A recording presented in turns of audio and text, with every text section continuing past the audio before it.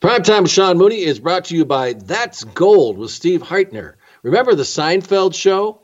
Remember Kenny Banya? He was Jerry's arch nemesis. Well, he's got a podcast, and it is really funny, and I'm going to tell you all about it during the show.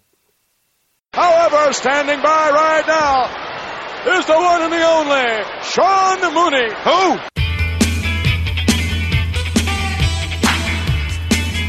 Who? Mooney, everybody's got a price for the $1 Million Man.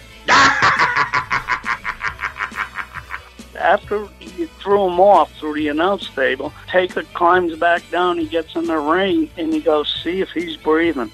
So right before I called 911, I thought she was falling asleep. So I nudged her, she didn't respond. I was sitting out in my front yard, and they told me that she didn't make it. If they would do a movie about your life, who would you want to play your part? Well, George Clooney, of course. Who else could it be? You know, I think it would take probably $100,000 at least to bring us in for the Hall of Fame. Are you laughing, Sean? I get off the track here all the time. Did you just laugh, Sean? You can't even show them on TV because they're so busy humping each other that you can't even show them on TV. Attention, Sean Mooney, you scum, you slime, you maggot. If there's no further questions, you're dismissed. Carry on, maggot. Hello, everybody, and welcome to another edition of Primetime with Sean Mooney, coming off a great episode I thoroughly enjoyed, but you know I enjoy all of them.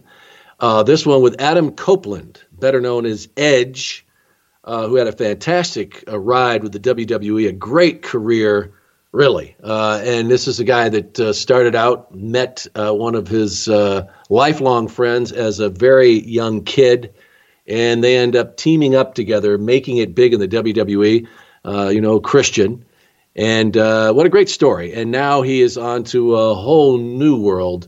He's got a new career, and he is a bona fide actor. He's got the acting chops. He was in Haven, and now he's in Vikings, my new show. I love that show. I've been watching it for a while, and he's awesome. So that was a great experience talking with Adam. We will do that soon. And one of the reasons we did want to talk is because their show, their second season, the show that reeks of awesomeness, the Edge and Christian show on the WWE Network, is about to debut. It's going to debut in the middle of November, and you've definitely got to check it out. One of the episodes I was fortunate to appear in, and we had a blast doing it. And my guest that I have on this week was also a part of that shoot. But he also had a great career, so we had a lot to talk about besides the Edge and Christian show, and that is Anthony Corelli. You know who I'm talking about, Santino Marella. I started watching again the WWE and on a pretty regular basis in after 2005 or so, because my son really got into it. My son Kyle. And he loved the WWE. And one of the characters that he really loved to follow was Santino. And really, when you look at the stuff that he did, and I looked at a lot of videos, genuinely a laugh riot, as we used to say when I was a kid, a laugh riot. His comedic timing is great. Not like Bobby Heenan kind of comedian, but I think that he would be a great character actor. Did it very well with the WWE. Of course, injuries eventually have ended his career, and he's got a lot happening now, but we're going to be hearing from Anthony Corelli coming up. In the meantime, lots to talk about. We've got another watch-along that's going to be happening November 11th. That is Sunday, November 11th, our second watch-along for Primetime with Sean Mooney, and this is going to feature Coliseum Video SuperTape 1. SuperTape 1, and whoa, was it a super tape. And you guys voted on this. Evan Polisher put up a poll, and we had several choices. This is the one you picked, and there are some great matches on there. I know for a fact that you're going to love this, and we're going to do the same things. We worked out a lot of the kinks for this, and we learned a lot from that first one. But you're still going to be able to ask me questions throughout. You're going to be able to come in, and we'll have the questions coming up, and I'll answer those as we're watching along. We're going to have more prizes, of course, and something unique this time. We're going to try it out. Now, there's a feature with Crowdcast where you can come on the screen with me and we can interact, we can talk. And I believe it was Casey Dronebeck, our producer, said, well, why can't we do play-by-play? So, we're going to try and do something like that. You'll come on with me and do play-by-play.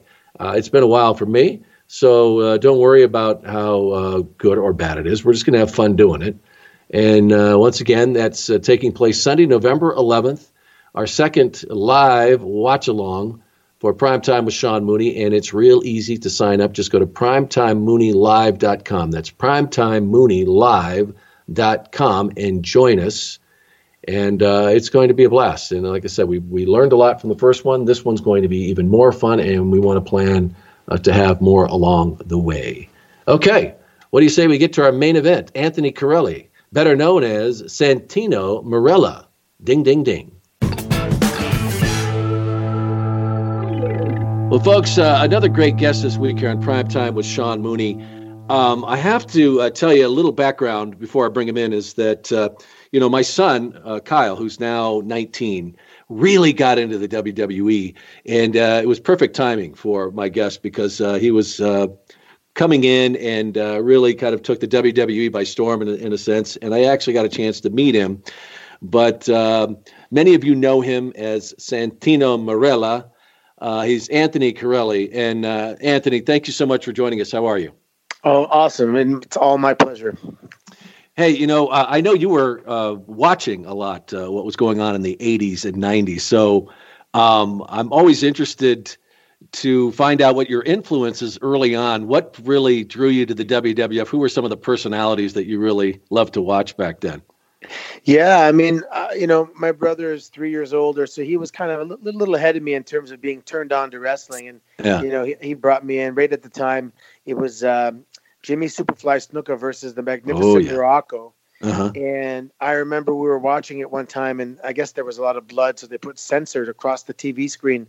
And just the fact that it was censored, it just blew our minds. Like, this is too gory for viewers. And and then, of course, Hulk Hogan came along, and that's it. We were hooked. Yeah, that is funny. But it's whatever you portray. Like, oh my God, what you can't see or what you're not supposed to see is going to draw you to it. But so many great personalities back then. And, Anthony, along the way, I meet people who, grew up during that period of time. And it was a magical time for kids. It was. With professional wrestling, not to take away from what people enjoy today, but it really was. We talk about it as the golden era. And there was so much more to it than these wrestling matches, because these guys were bigger than life. And do you remember it being that way for you? Yeah, absolutely. I mean, we went down to Maple Leaf Gardens, and man, I mean, Big John Studd versus Hulk Hogan. And actually, one time I went to judo class, and they were doing a live event in the Etobicoke Olympium, and our judo area was in the basement. And all of a sudden, I'm walking in, and I look at him. It's Ricky Steamboat. And I'm looking, what the hell's going on here? I look down the hallway. I see King Kong Bundy, Hillbilly Jim, the Haiti Kid, the Iron Sheik, Davey Boy Smith. I mean, the entire, every single person was iconic. Right. In my mind, I couldn't focus on practice that day. Wow. But it was, it wasn't, I mean, the wrestling was also, they didn't break kayfabe yet. So there was still that mystery. Mm-hmm. But also there wasn't digital devices and internet, and you could bike ride for 8 hours, and you only had, let's say 24 channels. So to be on one of those 24 channels, everybody knew who you were, because didn't take long to surf through the channels. Now we have thousands, and it seems like it's diluted. And then, of course, digital content, and it's just you're bombarded with information. But when information, less is more, right? Yeah, and at that time, cable was in its infancy, and you said there were a lot more channels at the time, but not really developed in mainstream channels. And Vince, we can talk about his vision that he had, but back then, of getting on these stations across the country, and it was still very true that people watch the networks and these other independent stations, and he went out and actually bought time and got these programs on. And, they had a roster of 50, 60 superstars, and you just rattled off these names. And I know people listening went, oh, yeah, of course, God, he was huge, and they were, because it wasn't just, three. It wasn't three guys that, everybody had their favorite. And it really was just a really special time. I don't know if it could ever be captured again. I don't know. I mean, I liked guys I like Billy Jack Haynes and Hercules Hernandez, and they had matches at WrestleMania. It wasn't the main event, but they were iconic. Then you had Tito Santana and Great Hammer Valentine, and that everyone had their own rivalry that seems to live on forever. It was incredible, man. Mr. Fuji, Roddy Piper, and then they had the cartoons and the music videos, and it definitely. I don't think it can ever be replaced because the emotional content is a little bit. It's gone because of the fact that kayfabe has been broken. So now we watch more for entertainment as opposed to really being emotionally invested. Yeah, absolutely. And Anthony, you had quite a career with the WWE. I know you're still associated with them, but as far as what you were able to accomplish in the ring, you were a WWE Intercontinental Champion twice. Tag team champion, United States champion. We'll talk more about Miss WrestleMania a couple of times, but really, and a lot of people remember you for being a comical figure. But it's interesting when you think about your roots or where you came from. Now, of course, you're Canadian. You grew up in Canada, but you had you were a very serious athlete, and it wasn't necessarily that you started out on this road. At least I don't think to be a professional wrestler. With martial arts, with judo. So tell me a little bit about growing up in Canada and really what was your focus as a kid? Oh, man. Well, I guess I had two focuses as a kid. One was baseball and one was judo. Oh, really? Baseball. And judo was an accident, really. I mean, I watched a few Kung Fu movies and a few Bruce Lee movies, and I just wanted to be in martial arts. And I just begged my mom to put me in martial arts. I thought my destiny was to be a ninja. And, she literally looked in the Parks and Recreations book, and the class that fit her schedule was this judo class. And I remember judo, I wanted Kung Fu and stuff. But anyway, I went to judo, and then that's it. That kind of took over, and it really helped my baseball because grappling just makes you so strong. And, up until about the age of 14, 15, even up to 16, I was doing both. And then I had to choose one really to follow it. And my eyesight it was undiagnosed at the time, but my eyesight was very poor. I still have keratoconus and I have to wear hard lenses. So I started getting these longer slumps where I would hit these massive fly balls, straight up pop flies, not realizing it was a vision thing. So I just thought I wasn't developing along with the pitching. So I went to judo, and I did judo right through high school, university, and I was on the national team for Canada, and competed internationally a little bit. And during university, I also had a child, so we had to start providing. And an amateur athlete, doesn't really make money, or especially even Olympic athletes, right. And then I found a sport that. My entire skill set was going to be almost completely transferable.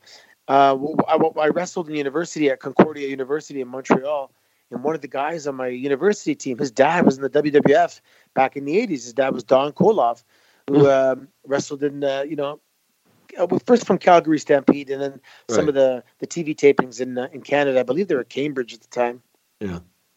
Yeah, Jack Tunney in that group, yeah. Yeah, and once I heard that, I'm like, oh my God, I just found my destiny. It was the most eerie feeling. I'll never forget it. And so then I just, finished university and worked a little bit in the corporate world, but I knew I was going to wrestle. So I started late. I started training at 28 years old. Yeah, but when you look at it, though, with the judo, and probably you didn't realize it at the time, but there's so much involved in that training. You talked about, just the strength, but it also teaches you, how to counter and leverage is a big part of it. And that's a big part of MMA. And we'll get into it. I know with BattlArts, that's kind of how you base a lot of that probably early on in your life that you learned and then used different methods, and how it really has changed the business today. But you probably didn't even realize it at the time how much that training would help you later. Yeah, especially the biggest thing was the comfort with falling, because judo we flip each other, hundreds of times in practice. So I had no problem falling. And you were bumping already. Had already been just didn't call it that, right? Pardon me? I said bumping, and you didn't even realize that's exactly what you were doing. Yeah. It takes a while to build up that kind of toughness with regards to being able to fall and being able to absorb it. So what did that early? I mean, this was serious for you. Like you said, you were a national juniors champion. So I mean, that was a big focus of yours, and really, it must have been an incredible period in your life. I don't know if that was you mentioned how you became a father, but at that point in life, that must have been a serious point of where you thought you were headed. Yeah, my entire life was I was kind of a judo prodigy, I guess, from young. I was one of the youngest black belts in Canadian history, and I was fighting seniors at like 15. I actually won the Ontario Senior Championships at 17, and I feel like my ultimate judo potential wasn't fully realized because of just having a child in university. But the 2000 Olympics, that's my whole life was geared towards the 2000 Olympics. In fact, my training partners and roommates, and they were there, and I had to watch. But I think weren't there some of these guys you beat that became I beat champions? National champions all the time. I beat the Canadian champion in the U.S. Open, and I was right there, just waiting to have my day. And then one neck injury. My first neck injury kind of started in university too. Wow. And then, you have to start supporting your family. So then it just kind of boiled down to, okay, we got to get a job. Did you wrestle also in university? Yeah, in high school and university, amateur wrestling, yeah. So you had all this training coming in, and, I guess becoming a father maybe changed that course. And you would end up, you decided I got to make a living. And you ended up going to Japan. How did the focus go from there, and then pursuing this wrestling career, which really did alter the course of your life? Yeah, there's so many of these like life-defining moments. So one was meeting this guy who's to this day one of my friends whose father was in the WWF. And he had a school in Markham, Ontario, which is just kind of around Toronto as well. So when the time was right, it was 2002. I started training, for about a year. And then I had my first match in 2003 here in Ontario. And after about several matches, I'm like, this is not going to go anywhere. There's just no one seeing me, right? I got to put myself in front of the right eyes. And especially I'm 29 years old. So the only connection we had at the time was this place called BattlArts in Japan. And I grew up around Japanese people. Judo is a Japanese sport. And so I thought, I could go there and kind of play off the Canadian judo guy. And it did work. I went there. I lived there for a year. And I trained at this gym called BattlArts.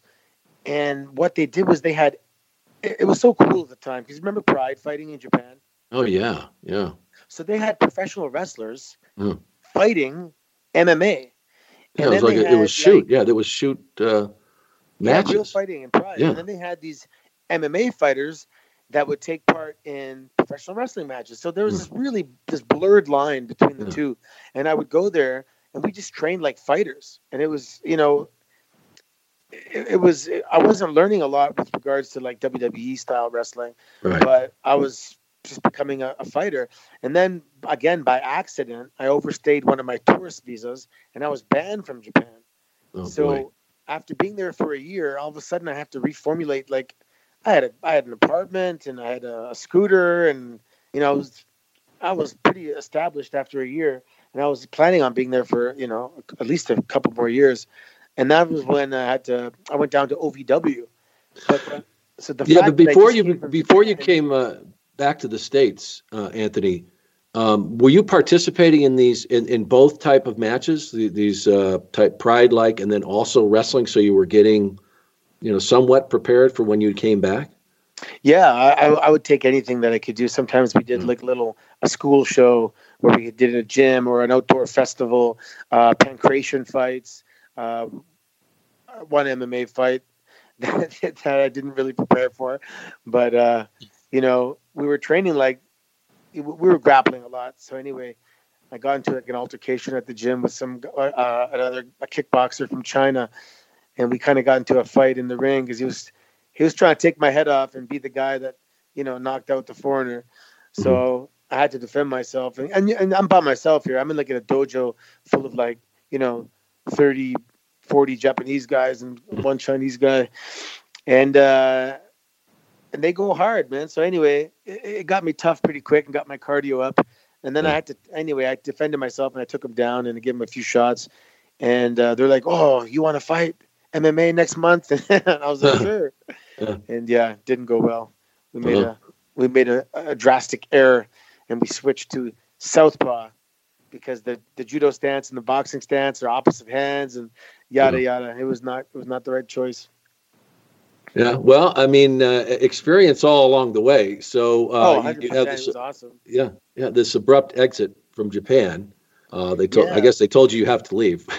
I was banned. Actually, originally I was going to be banned for 5 years. Ooh. And then someone kind of smartened us up and said, look, if you wait till December 1st, the law is going to change for the first time in 100 years, but you'll only be banned for 1 year. Uh-huh. So the law that's in place at the time of your departure is the one that's going to be applied to you. So we had to kind of keep a low profile, and then I left the end of the year just before Christmas. So I was banned for 1 year. Mm-hmm. And then when I went to OVW, I drove down to Louisville. And the fact that I just came from Japan kind of gave me a boost down there with regards to, the perceived experience and where I was. And that's when I met Rip Rogers, who just, gave me the vast majority of my skill set that I needed to go make money and have a 10-year career with WWE.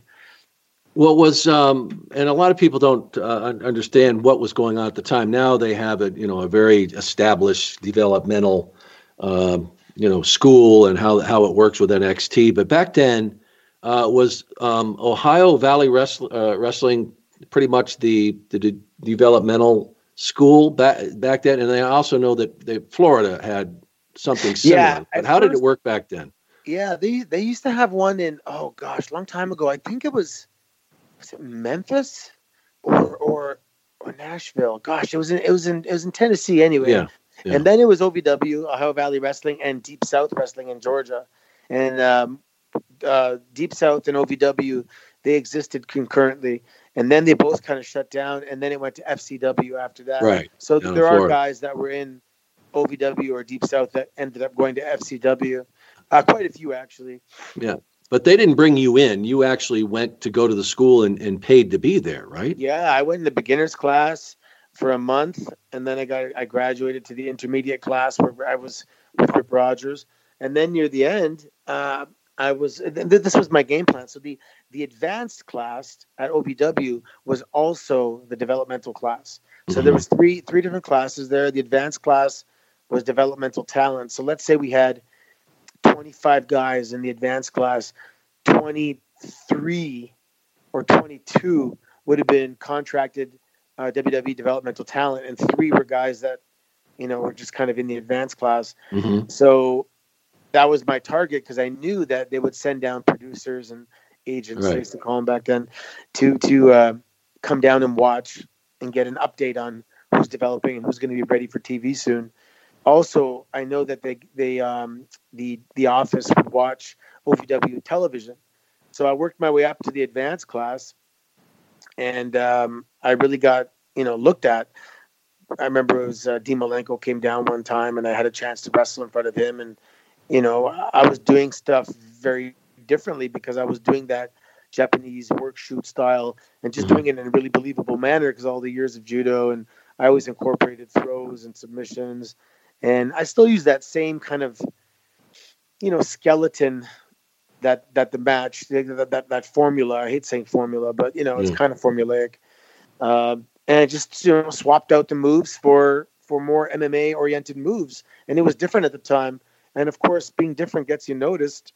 And then there was enough feedback. And then Paul Heyman one day, who's actually up in the rafters watching me train in Rip's class, and caught me in the parking lot. And he's like, I want to debut you on OVW television next week. And, my heart sunk. And I'm like, this is my break. Mm-hmm. And so Rip Rogers gave me the nickname Boris. Yeah. So it's funny. For 2 years of my life, 2 years and 2 weeks, I lived in Louisville. And for 2 years and 2 weeks, I was called Boris. So an Italian called Boris. Yeah. In the town of Louisville, I'm known as Boris. Yeah. And so people that I wrestled with at that time, they still call me Boris. It's pretty funny. Yeah. But that was just my nickname that Rip gave me. He said I looked like Boris Zukov or something. Yeah. And so my coach here was Don Koloff. So I said, I wonder if I can combine the two and be Boris Koloff. I didn't know if that, incarnation of Russian first and last names has been put together. Yeah. So I was Boris, and then Paul Heyman, he debuted me as Boris Alexiev, and he changed the last name to that former Olympic powerlifting world champion Alexiev from Russia. Right. Yeah. And apparently, Paul Heyman's so smart. He knew that Vince was a big fan of Alexiev, and to have the association, with regards to the name, it could benefit me in terms of getting Vince's attention. Yeah. And then we were this Boris Alexiev until I got signed. How was your Russian accent? I know you're great with the Italian, but how was your Russian? It was okay. Did you talk like Russian? How did it work? Were you good? Yeah, there's certain things like the H's would be a hev, that kind of thing.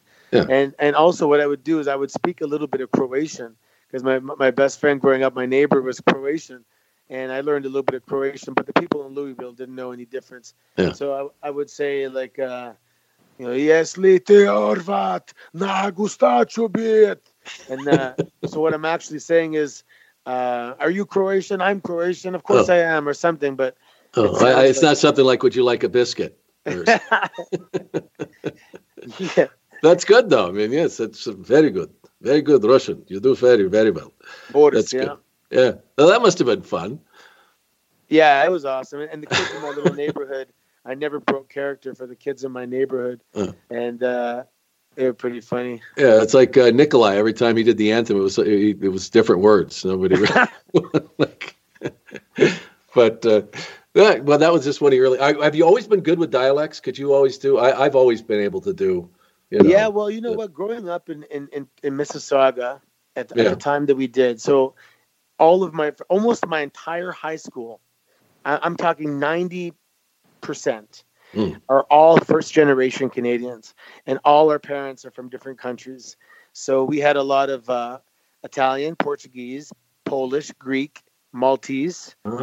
And if I look even in my elementary school classes, those nationalities are almost everyone in the class. We'd have one black kid, one Chinese kid, but the rest was all all over the world. Italian, Greek, everyone that came from Europe. So everyone's parents, all my friends' parents, had really strong accents from different countries, Slovenian, Croatian. All the kids were first generation, so you had these really rich. Yeah, so our parents were all, they would try and yell at us or something in English, which was definitely not their first language, and that's where I got son of my gun from. My neighbor Ivan would always say son of my gun, So I just picked up, I just assembled bits and pieces of all my friends' parents.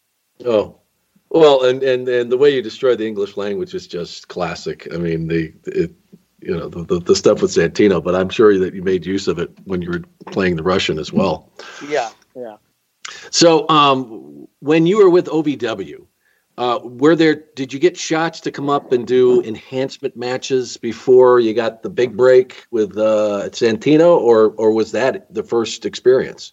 Yeah, no, I came up on the road once. I think I did a Texas loop one time, and I was called up to Cincinnati one time, but I didn't get a chance to have a match. I just kind of wrestled in the ring, and in front of some people. I remember I had bronchitis, so I was really struggling, but I did have a dark match with Jamie Noble in Texas, and so I was a little bit ahead of my time with regards. I did a side triangle choke as my finisher, and to the untrained eye, it could look like a head scissors, you know? Mm-hmm. Mm-hmm. So at the end of this match, I get him down, I put on the head scissors, and he goes unconscious. So there was like some crickets in here, like, what the hell was that? And now if someone does it, they would understand a bit more. Yeah. Well, that's funny. But you get this opportunity when they decide they want to have this character. Who was it that sold Vince on giving you that shot? And it was in Italy when it happened. Yeah. So it's everything. I swear. I mean, you're barely 2 years into this, Anthony, with this, which is pretty amazing. You don't really start on this real professional career until 2005, and then 2 years later, wow, how did it happen? Yeah, so all of 2004 was in Japan. 2005, I moved to OVW. I get signed in 2006, and then 2007, I get this call. It was Mike Bucci at the time. Mm-hmm. He's sitting there with the writers, and he's like, "Hey, Boris, it's Nova," and he goes, "Your background's really Italian, right?" And I go, "Yep." And he goes, "You can speak Italian?" And I just remembered we had this talk.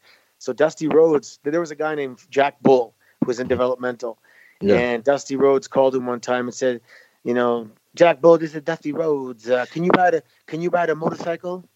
And he's like, "Nope." And he thought someone was prank calling him and doing a Dusty impression. All right. And well, that was a very good one.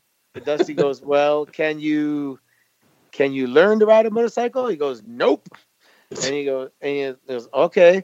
So anyway, he gets off the phone. He looks at his phone. He sees 203, the area code. And he's like, "Oh my gosh, is that Dusty Rhodes?" So anyway, we kind of had a laugh about it. And Dusty Rhodes came down to OVW and was talking to everybody.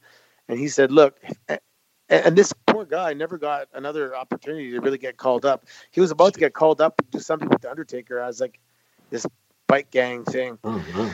Yeah, and Dusty said, "Look, if they ever ask you if you can do something, the answer is yes. And then you better learn how to do it. Right. Like, fake it till you make it, as it goes." Yeah.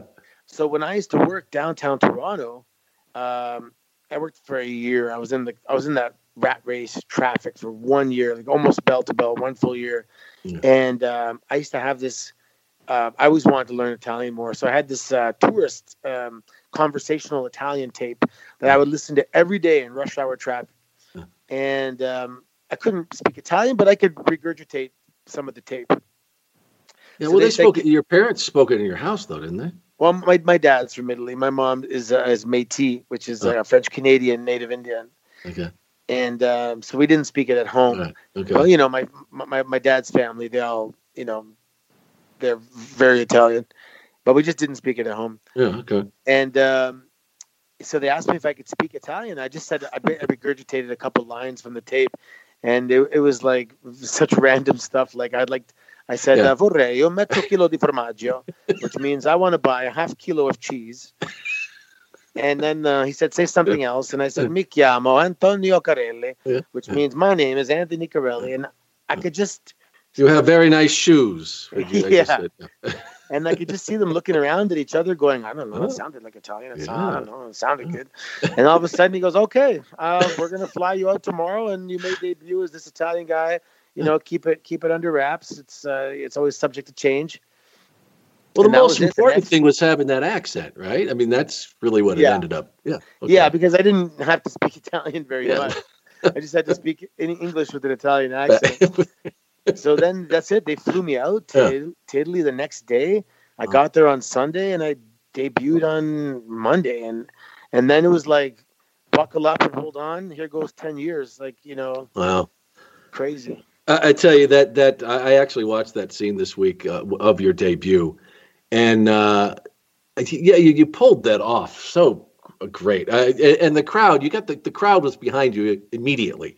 I don't know when you announced the town you were from, and they're chanting. There's soccer chants going on. Yeah. Well, the town I said was my dad's actual town. That's what I thought it was. I knew there was going to be some direct connection. Yeah, but it's such a small town, and it's such a random. Got a big pop. So imagine you're, in the United States, and some guy comes out of the audience and they say, where are you from? And he goes, Boise, Idaho. You know, you're going to say, okay, that's believable. It's, you know, it's not LA or New York or something. You know what I mean? It's a small town. This was in Calabria, as the south of Italy. And actually this year, 2018, it was January 2nd and 3rd. I went to this town for the first time. My wife and I were in Italy, and I finally made it to the motherland. So it's just, I've never been there my entire career. But when I debuted and the word got out, like their whole town is like, hey, some guy from our town is on TV wrestling. And everyone's like, who is this guy? It's a small town of like, you know, a few thousand people. So they're like, who is this guy? And then they said, oh no, it was the Corellis that left in the 50s, and they live in Canada and blah, blah, blah. And they kind of, put the little town on the map a little bit. Yeah. And the mayor invited me for lunch and everything.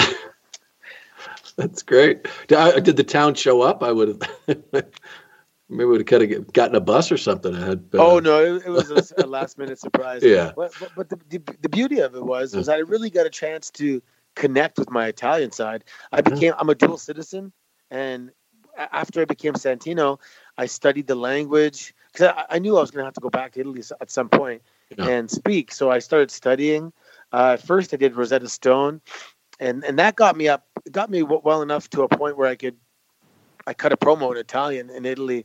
But then years later, I had a tutor, and I got like the more advanced Rosetta Stone, and I actually did 2 live interviews in Italy, one on the news and one on the radio, in Italian, and it was amazing. You know, I was so nervous because I'm portraying this Italian character, that I should be able to at least speak the language.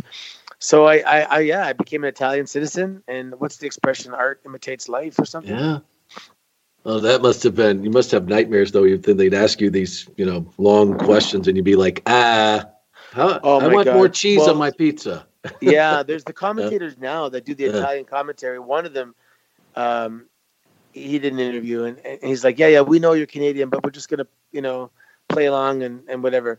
And then he goes 100 miles an hour, right, and just gives me the microphone, and I'm like, see,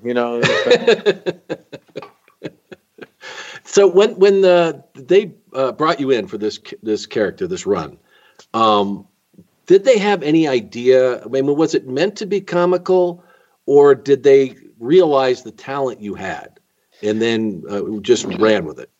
Well, I think I was given the opportunity because of talent, but this was I saw it developing. So what happened is they go, okay, here's a guy from the audience. Mm-hmm. He wins the title, while he's unconscious, right? Like Bobby Lashley helps out.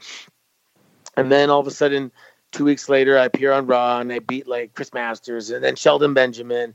And I think the people were kind of like, as if this pedestrian civilian could beat these guys. And I think they felt that I was being force fed to them.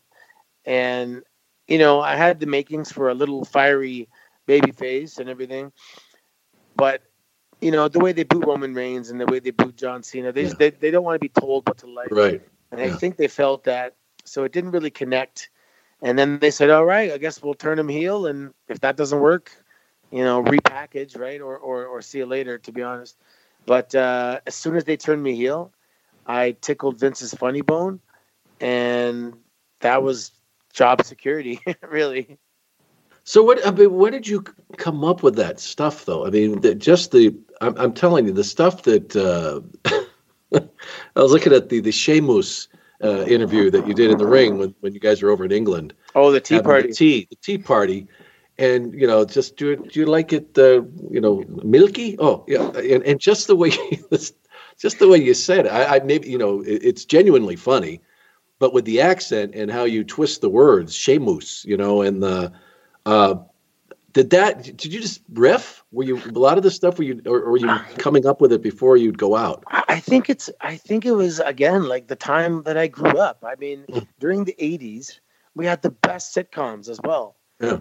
And now Santino's like a character from a sitcom, really, and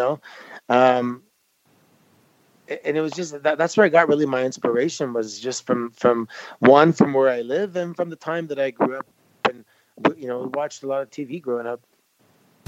Well, you mentioned sitcoms, and this is a good point because I've got a sponsor I got to talk about here, Anthony. And you remember Seinfeld. I don't know if you were a big Seinfeld. You remember Kenny Bania, the character on that show? And you were like, Jerry, that's gold. That's gold. Yeah, Bania. Well, it turns out that the actor or comedian, I should say, who was in the show, Steve Heitner, has a podcast, and it's called That's Gold with Steve Heitner. And if you love this show, folks, you are going to love That's Gold with Steve Heitner. You may remember Steve, as I mentioned, if you are a Seinfeld fan, as Jerry's annoying comedian friend, Kenny Bania, who coined the term, "That's gold, Jerry. Oh, that's gold." Remember? Well, That's Gold. On That's Gold, Steve is joined by co-host Rich Johnson, and they talk about everything guys love. Of course, it sounds like a Seinfeld show. Sports betting, movies, comedy, food, drink, music, Vegas, and of course, nothing, I would imagine. And they do this 5 days a week. It's like having a conversation with your buddies at a bar where famous guests often show up to shoot the breeze. So check it out, folks. It's That's Gold with Steve Heitner on Apple and Google Podcasts, Spotify, or wherever you get your podcasts. That's really funny, these guys. You're going to check this out, Anthony, because if you were a Kenny Bania fan, this is really good stuff. Yeah, I was a comedy fan growing up too. I mean, we used to get tapes and sit in the garage and listen to Rodney Dangerfield and. I love Rodney. Yeah, Rodney was the best ever. And I used to stay up late to watch Johnny Carson, David Letterman. I just loved that banter back and forth, and again, the comedy shows were so good back. WKRP in Cincinnati and Welcome Back, Kotter, and Santino. A lot of it actually was all in the family. So you know how Archie Bunker was always educating people on what's right and wrong by being the obvious wrong. Yeah, and that was Santino. He was chauvinistic, and he was wrong. He was always wrong. Yeah. Yeah. But believed wholeheartedly in what he was saying. Yes, Archie Bunker style. Well, were you funny as a kid? I mean, when did you get this comedic timing? And I talked to you about this before, but really, were you funny as a kid, or when did you realize that you had this? Yeah, I was a class. Well, it wasn't just me though.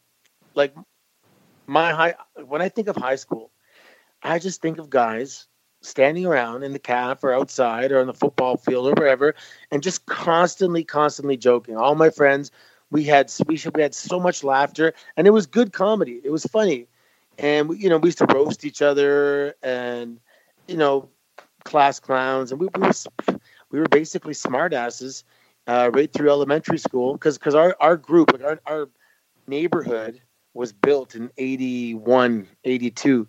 So the same group of kids from 7 years old, we went right through high school and university together. So we had a tight knit group of friends, and we just comedy, man. It was just always we were just always laughing.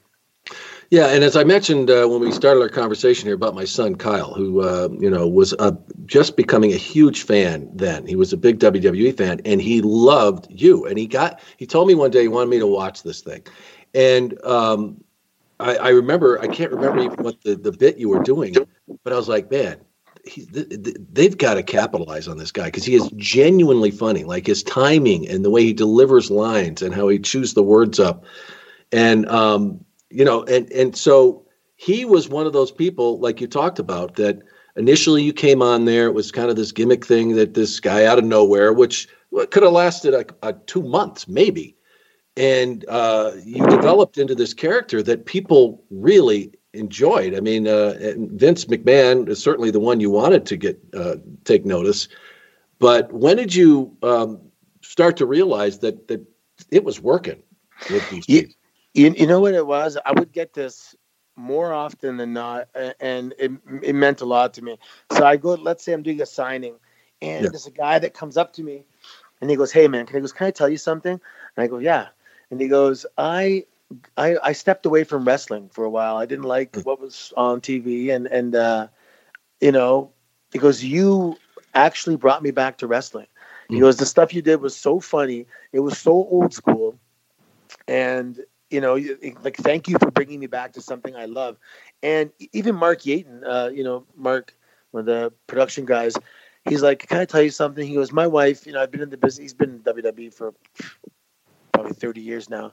And he goes, my wife doesn't watch wrestling. She's sick of wrestling. She goes, she started watching wrestling again because of you. And he goes, now we get to share it again. And he was like, thank you. And I get that I get it. It was incredible. And then when I found out that I was people's grandmothers, people's grandmothers' favorites, or even a lot of the wrestlers, I'm always their wives' favorite, because you don't have to be necessarily a wrestling fan, because I guess they're sick and tired of big macho muscle guys acting cool, and someone's finally willing to, be a little foolish and take the joke and make it about them. And it was appreciated. And that was when I realized we were on to something here. Did you have people coming up to you and doing the imitation and had specific lines that they would say to you? Oh man, when I would get pictures of people dressing up as Santino for Halloween, and that was like, oh my god, the unibrow. Saying, you son of a gun. Well, and Chris Chambers with the WWE, and he's been with the company forever. And when you're around it for a long time, it takes a lot to impress you with somebody, or have somebody who really. And I remember that, like, he would do imitations of you doing lines. That, I mean, he just loved your stuff, And so I knew that you were onto something. But was there a time that you felt like, I'd like to have, maybe if I would have taken another path and have been this serious, heel, or was it you just enjoyed the ride the whole time? You know what? It's funny that you say that, because when I got there was this subculture in the locker room of people being dissatisfied with where they were. Yeah. The fact that, Cena's making 10 times the money as everybody else and blah, blah, blah. And I'm like, guys, we're professional wrestlers for a living. This is awesome. Yeah. You don't have to grow up. Yeah. This is our job. Yeah. I mean, maybe for me, it was a bit different, because once I locked down that niche, I didn't really have a lot of competition for a long time with regards to being the comedic wrestler. Yeah. And it was actually Lance Storm one time. He wrote an article saying about me, basically saying, yeah, you know what? He's probably not going to be in the main event and probably not going to be the heavyweight champion, but he's going to have job security and longevity. And when I heard that, I go, that's, slow and steady wins the race. Yeah. And I was there for a long time. And so maybe I had a little more enjoyment because of that, or maybe it was just because of my point of view and my state of mind. But it also had to be awesome fun. Time. Yeah, but it had to be fun too. I mean, the stuff you got to do. Oh yeah, and then as I was there, they got more and more faith in me. So, in the beginning, they would write lines like a paragraph, and near the end, it was like a couple bullet points, and they said, "Okay, just hit the stuff and say it your way," Right. And then I was like, "Wow, these writers are really, they have faith in me and stuff." I actually wanted to do a sitcom. And actually, it was Chris Chambers. He directed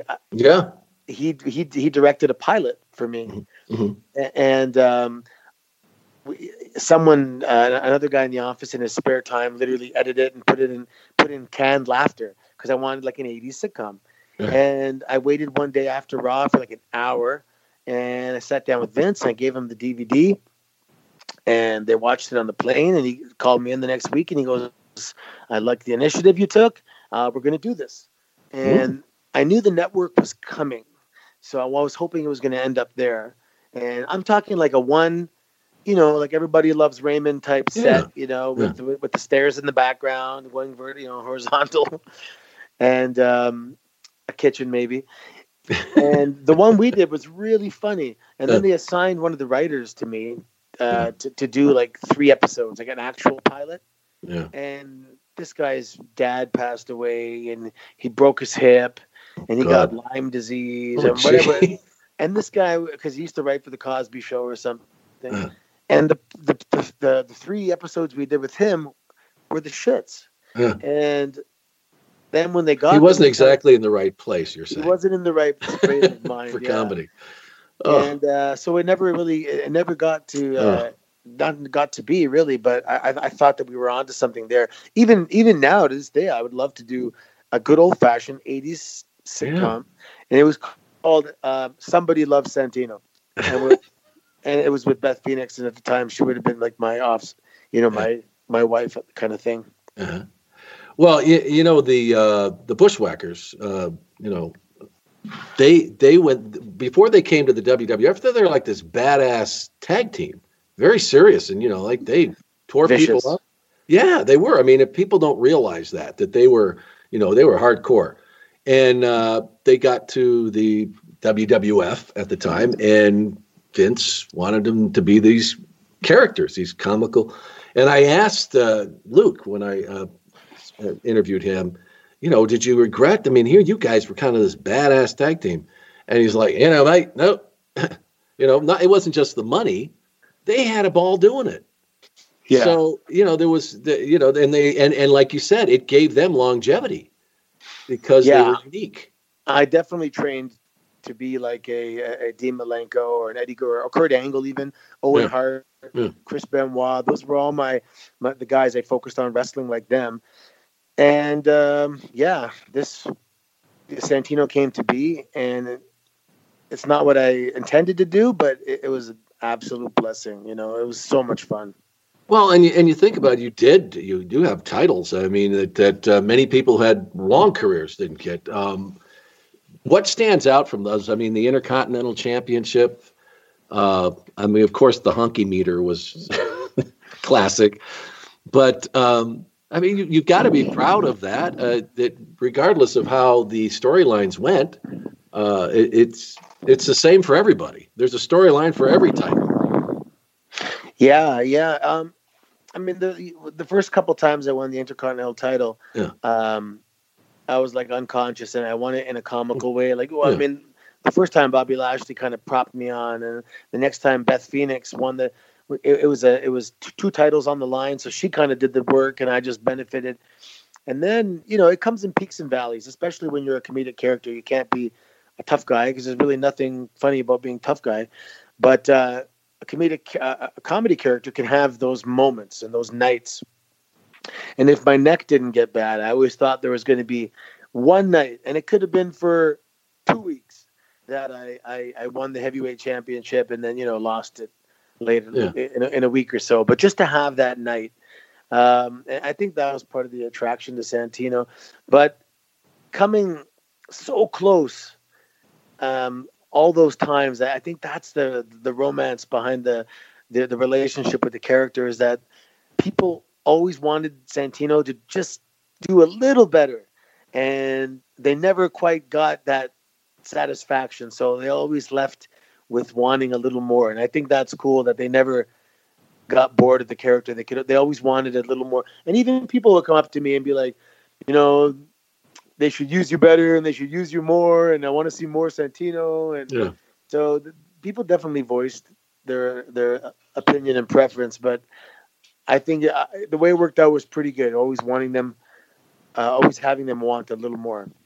Well, and I think another thing that people really appreciated is that you could tell that you worked really well. I mean, it wasn't like you go in there and you just knew a few moves. That you could tell because you would have these moves where you throw people and do.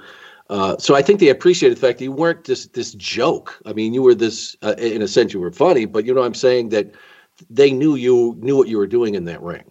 Yeah, and I would say I read that sometimes where people are like, you could tell he can wrestle. Why are they making him lose or something? Or then there's a YouTube video of Boris Alexiev, the promo video we did back in OVW, and I mean it's been viewed hundreds of thousands of times now, but people are like, why didn't they use this? This looks so cool. And I'm like, yeah, it was cool, but how much can you watch that guy for 10 years? Right. I don't know, Yeah, exactly. And there's definitely an art to it. Becoming the fastest eliminated competitor in a Royal Rumble.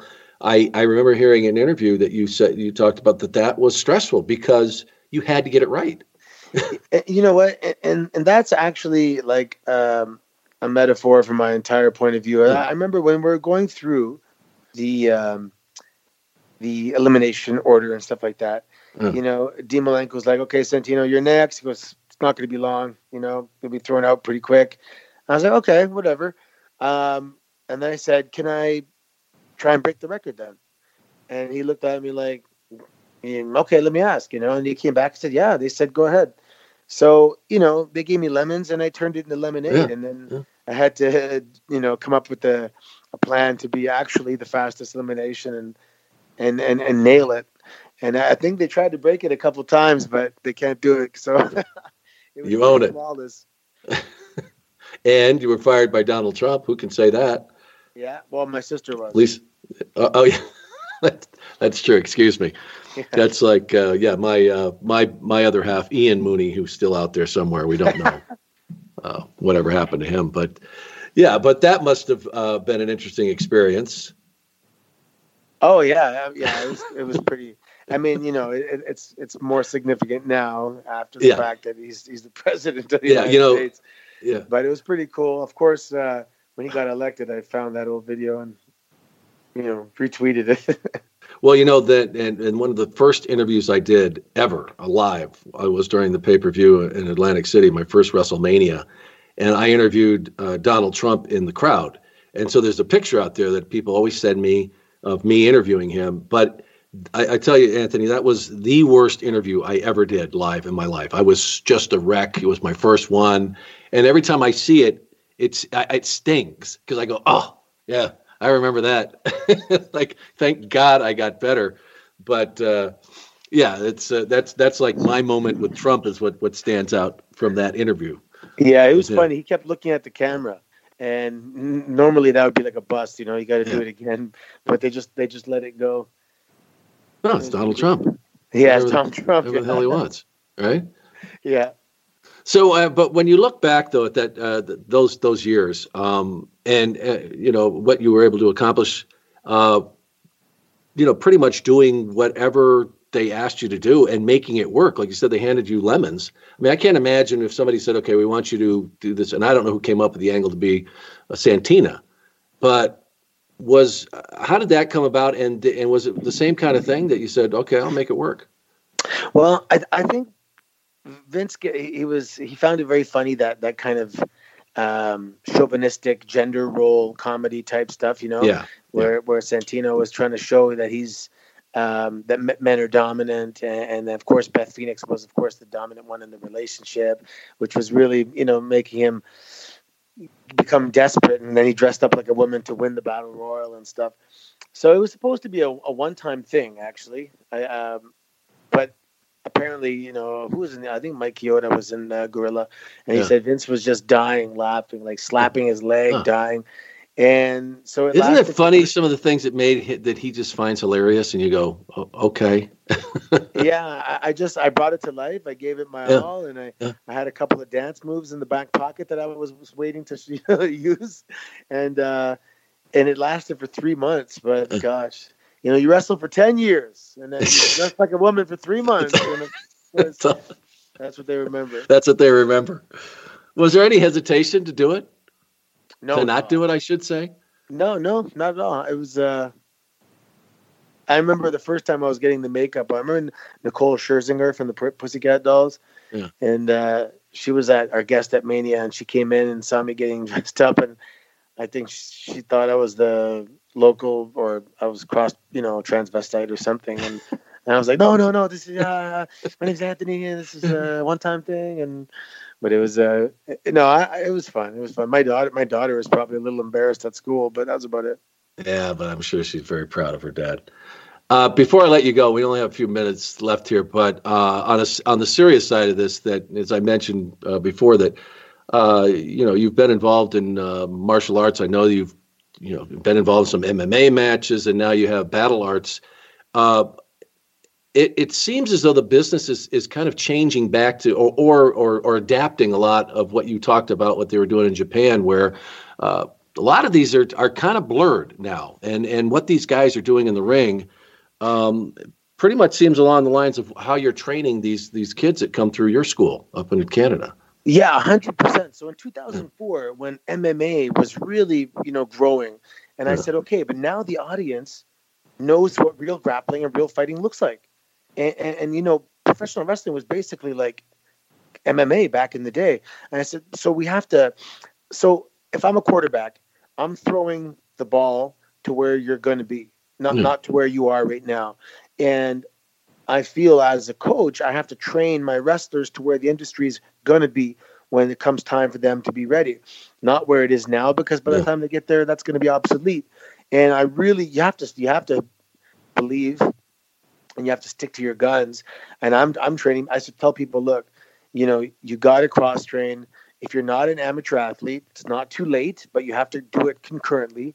So, you know, you have a lot of fans that want to be wrestlers, and that's fine. Yeah. But we're going to become full-time fighters, full-time bodybuilders, full-time wrestlers. I mean, you really have to embrace every aspect of being a professional wrestler. I said, you know, how can you convincingly convince me that you're fighting? How can you convincingly work? Yeah, if you've never been in a fight or you've never competed or anything. So most of my athletes, they do something. So BattlArts is two things. It's a professional wrestling school. And then the other side, it's Olympic combative sports. So we do boxing, wrestling, and judo. I guess there's another side. And then we do MMA, which is Muay Thai and BJJ, that kind of stuff. But a person that has a membership in pro wrestling, they have access to everything. So I said, okay, if we're training pro wrestling Tuesday, Wednesday, Thursday, and Saturday, just say, then I want you to go to Muay Thai and Brazilian Jiu-Jitsu Monday and Friday. And just really expedite the coordination, the footwork that you're going to need to be a high-level wrestler. As I tell the guys, a lot of the guys there, or like someone like Randy Orton, he was a state champ amateur wrestler growing up. Cody Rhodes, Dolph Ziggler, Alberto Del Rio, Jack Swagger, all these guys and the list goes on. Everyone's a high-level athlete and a high-level wrestler. And if you want to do it as a bucket list thing and you work the indies, that's fine. That's your choice. But if you want to make it to the highest level, then we're going to have an understanding that you have to train like a professional athlete. Rip Rogers has the best analogy. He goes, I can't call the Celtics tomorrow and say, hey, I want to play basketball. I figure you guys would train me. Yeah. And they go, I'll give it a shot. Any experience? Yeah, you have any experience playing basketball? He goes, no, but I figure you guys will train me. Yeah. And it doesn't work that way. You got to be an amateur. So, and that was the mentality that I fell in love with in Japan. Yeah. They're saying, okay, an Olympic athlete is an amateur athlete. We're professional. We have to outwork them. And that's why they do those, thousands of squats and thousands of sit-ups and push-ups. And they just train so hard because they have the attachment of the word professional to what they're doing. Yeah. And I took that home and I believe in that. And I'm pretty hard on my students, but they're some of the best indie wrestlers in Ontario for sure.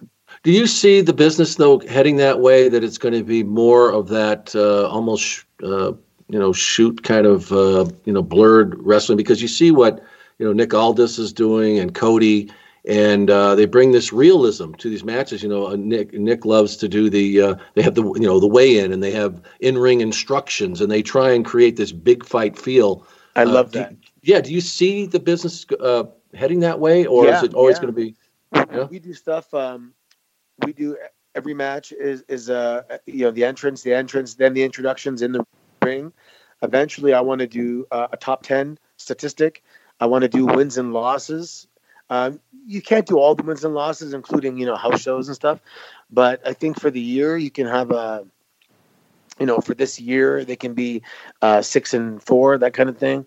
I love it. I even like doing this match is sanctioned by the governing body or whatever, and all that stuff. Just to help make them suspend every last drop of disbelief and really get emotionally invested. If you watch when someone scores a goal in the World Cup, they go ballistic, absolutely ballistic, and we can achieve that. But you have to be flawless with your technique, so that there's not. This is the analogy I use. If you're watching a horror movie and just as the vampire is going to jump out, you see the camera drop into the picture, you'd be like, man, just took me out of it. Yeah. And I don't want any cameras dropping in. So we make sure every little aspect is perfect. And then you should get that massive reaction at the end. And that's the only one you should really be concerned about is the finish, and not trying to pop them with dives and stuff throughout the match. Yeah. Does it frighten you, though, with some of when we see today, some of the and I don't want to call them stunts, but, they're just I'm worried for someone really getting hurt now. Guys jumping over the top rope, doing flips onto the floor, onto bodies. And does that concern you at all? Or is this, these guys are, trained professionals and whatever? Yeah. One guy I trained with, he's dead now. He was paralyzed from the neck down for a few years. And Rip even told him he's going to kill yourself one day. But there's different genres now. So there's lucha, there's hardcore, there's realistic shoot style, and then there's that classic, like the stuff Cody's doing with like the NWA title and everything. And ultimately the show should have a little bit of each, and then people should be able to work with others as well. So it's an interesting time right now because of the digital platforms that small companies can access, inexpensively. They're kind of there's a resurgence of these kind of territories coming up, and if you go viral, you can be watched by hundreds of thousands of people all over the world, and you can have a completely inexpensive production budget. Yeah. Well, Anthony, before we get off here, though, I know that Santino is there with you. I just have one question for him. Yeah. Could I talk him just 1 second? I just want to ask him, Santino, are you there? Yeah, Santino. John's on the phone. Yeah. He's a big fan of mine. I know that. A big fan. Hello. Santino. Si. How are you, my friend? It's Sean Mooney. I am fantastical. Thank you very much. Yes. Hey, I just had a great conversation with Anthony, but I want to ask you, before we sign off here, though, when you look back on all you accomplished in the WWE, how do you think that you measure up among the great superstars in the WWE? Well, I'm only 5'10", so they're more taller than me. But it's not the size of the dog, but the size of the fight in the dogs. Ah, that makes complete sense to me. And are you waiting for that phone call? You know the one I'm talking about. No, I'm too busy now. Not the Hall of Fame? You wouldn't take that call? That phone call. I sit by the phone quite often, but sometimes. Some people say to me that I have Hall of Fame career, but I guess time will tell. Yes, maybe you'll be in right after Sheamus. Sheamus. Yes, you're a good friend. All right, Santino, it's been a great pleasure talking with you, and I wish you well in whatever your endeavors are today. Could you put Anthony back on? Tell him that I just want to say goodbye before we get off. Forget that guy. He's a son of a gun. He's a son of a gun. He is. Anthony, thank you so much. Tell Santino I wish him the best. I wish you would have known Gorilla Monsoon. Gino, you would have loved him, and I think he would have really enjoyed all the entertainment you brought people in the WWE. How can folks get in touch with you about the school and other ways to find out what you're up to? BattlArtsAcademy.ca. And I guess that's it really. Google it. Call us. Come on down. Come and train. I'm on Twitter, at Milan Miracle, and Instagram the Milan Miracle, and that's about it. Yeah, I mean BattlArts is on Twitter as well. I think it's BattlArts BAA, and I usually update because we do boxing and wrestling and stuff. Perhaps we'll see you with the WWE anytime. Anything's going with the network, or I don't know. I work for Sportsnet now, and I work. Yeah, you do. That's another thing I didn't mention that you do a lot. You're an analyst, and you're on some of these other shows.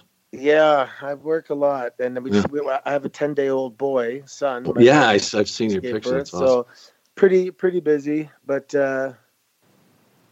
okay. Yeah, we have to actually go to the doctor now. Yep, it's all turned out. Okay. Yeah. Well, it was great talking to you, Anthony, and take care. It's been. I hope I talk to you and see you again soon.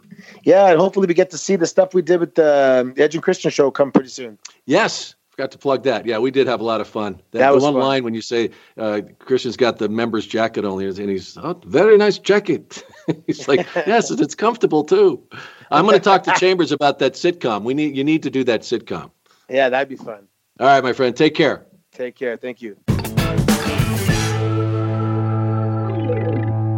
What a pleasure it was to talk to Santino Marella. I'm glad that Santina was there so I could at least get a couple of questions in with him.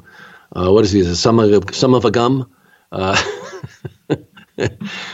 He genuinely makes me laugh. I remember watching him in some of the scenes that he did in oh man, that tea party with Sheamus was very funny.